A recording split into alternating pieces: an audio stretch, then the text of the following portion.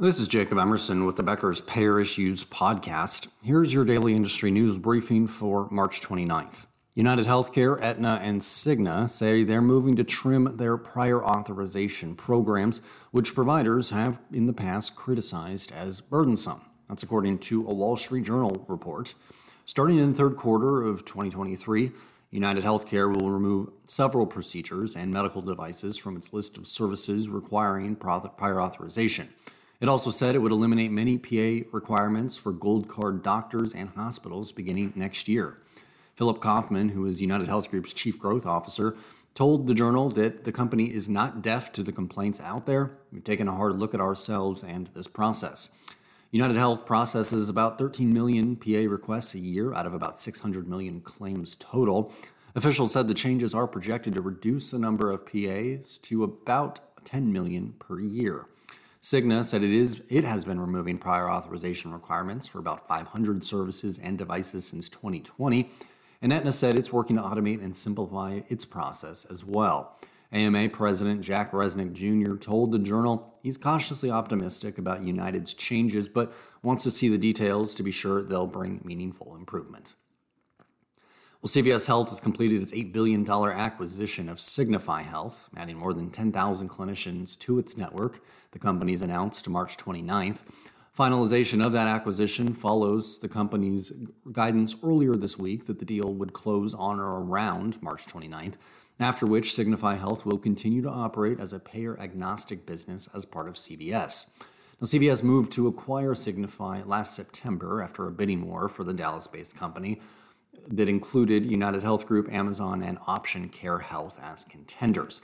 Signify uses analytics and technology to support in-home care, evaluations, and service coordination for employers, physician groups, health systems, and payers, including dozens of Medicare Advantage plans.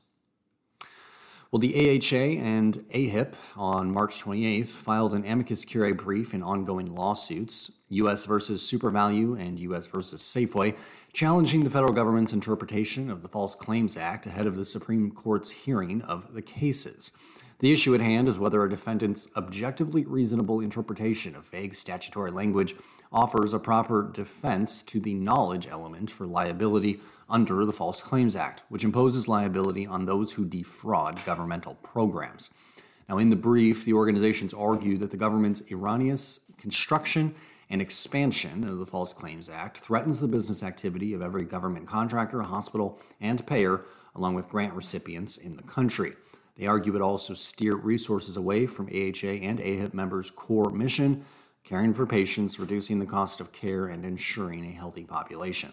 The two groups said, quote, while AHA and AHIP may not always share the same opinion on matters of litigation and policy, we agree that the current regulatory landscape and construction of the False Claims Act creates an untenable situation for healthcare providers and health insurance providers.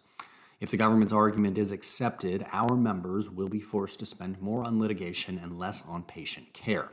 The organizations contend that Medicare and Medicaid are critical programs that operate only with the participation of private parties, such as their members, but participation involves navigating complex statutory and regulatory requirements. That's why the government's argument is a significant concern.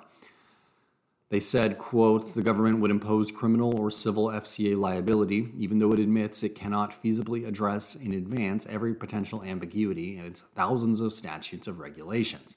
The rule it proposes would create a wild west of ramifications for any well-intentioned and legitimate hospital or payer that serves Americans in partnership with the government. AHA and AHIP have argued the Supreme Court to adopt an interpretation of the False Claims Act that does not undermine the ability of our members to ensure access to high quality and affordable care. And finally, Centene has named Tanya McNally as Senior Vice President and Chief People Officer. She previously served as Centene's Regional Vice President for Human Resources. She joined the company when it acquired WellCare in 2020. If you like the latest payer and healthcare industry news delivered to your inbox every morning, subscribe to the Becker's Payer Issues e-newsletter on our website at beckerspayer.com.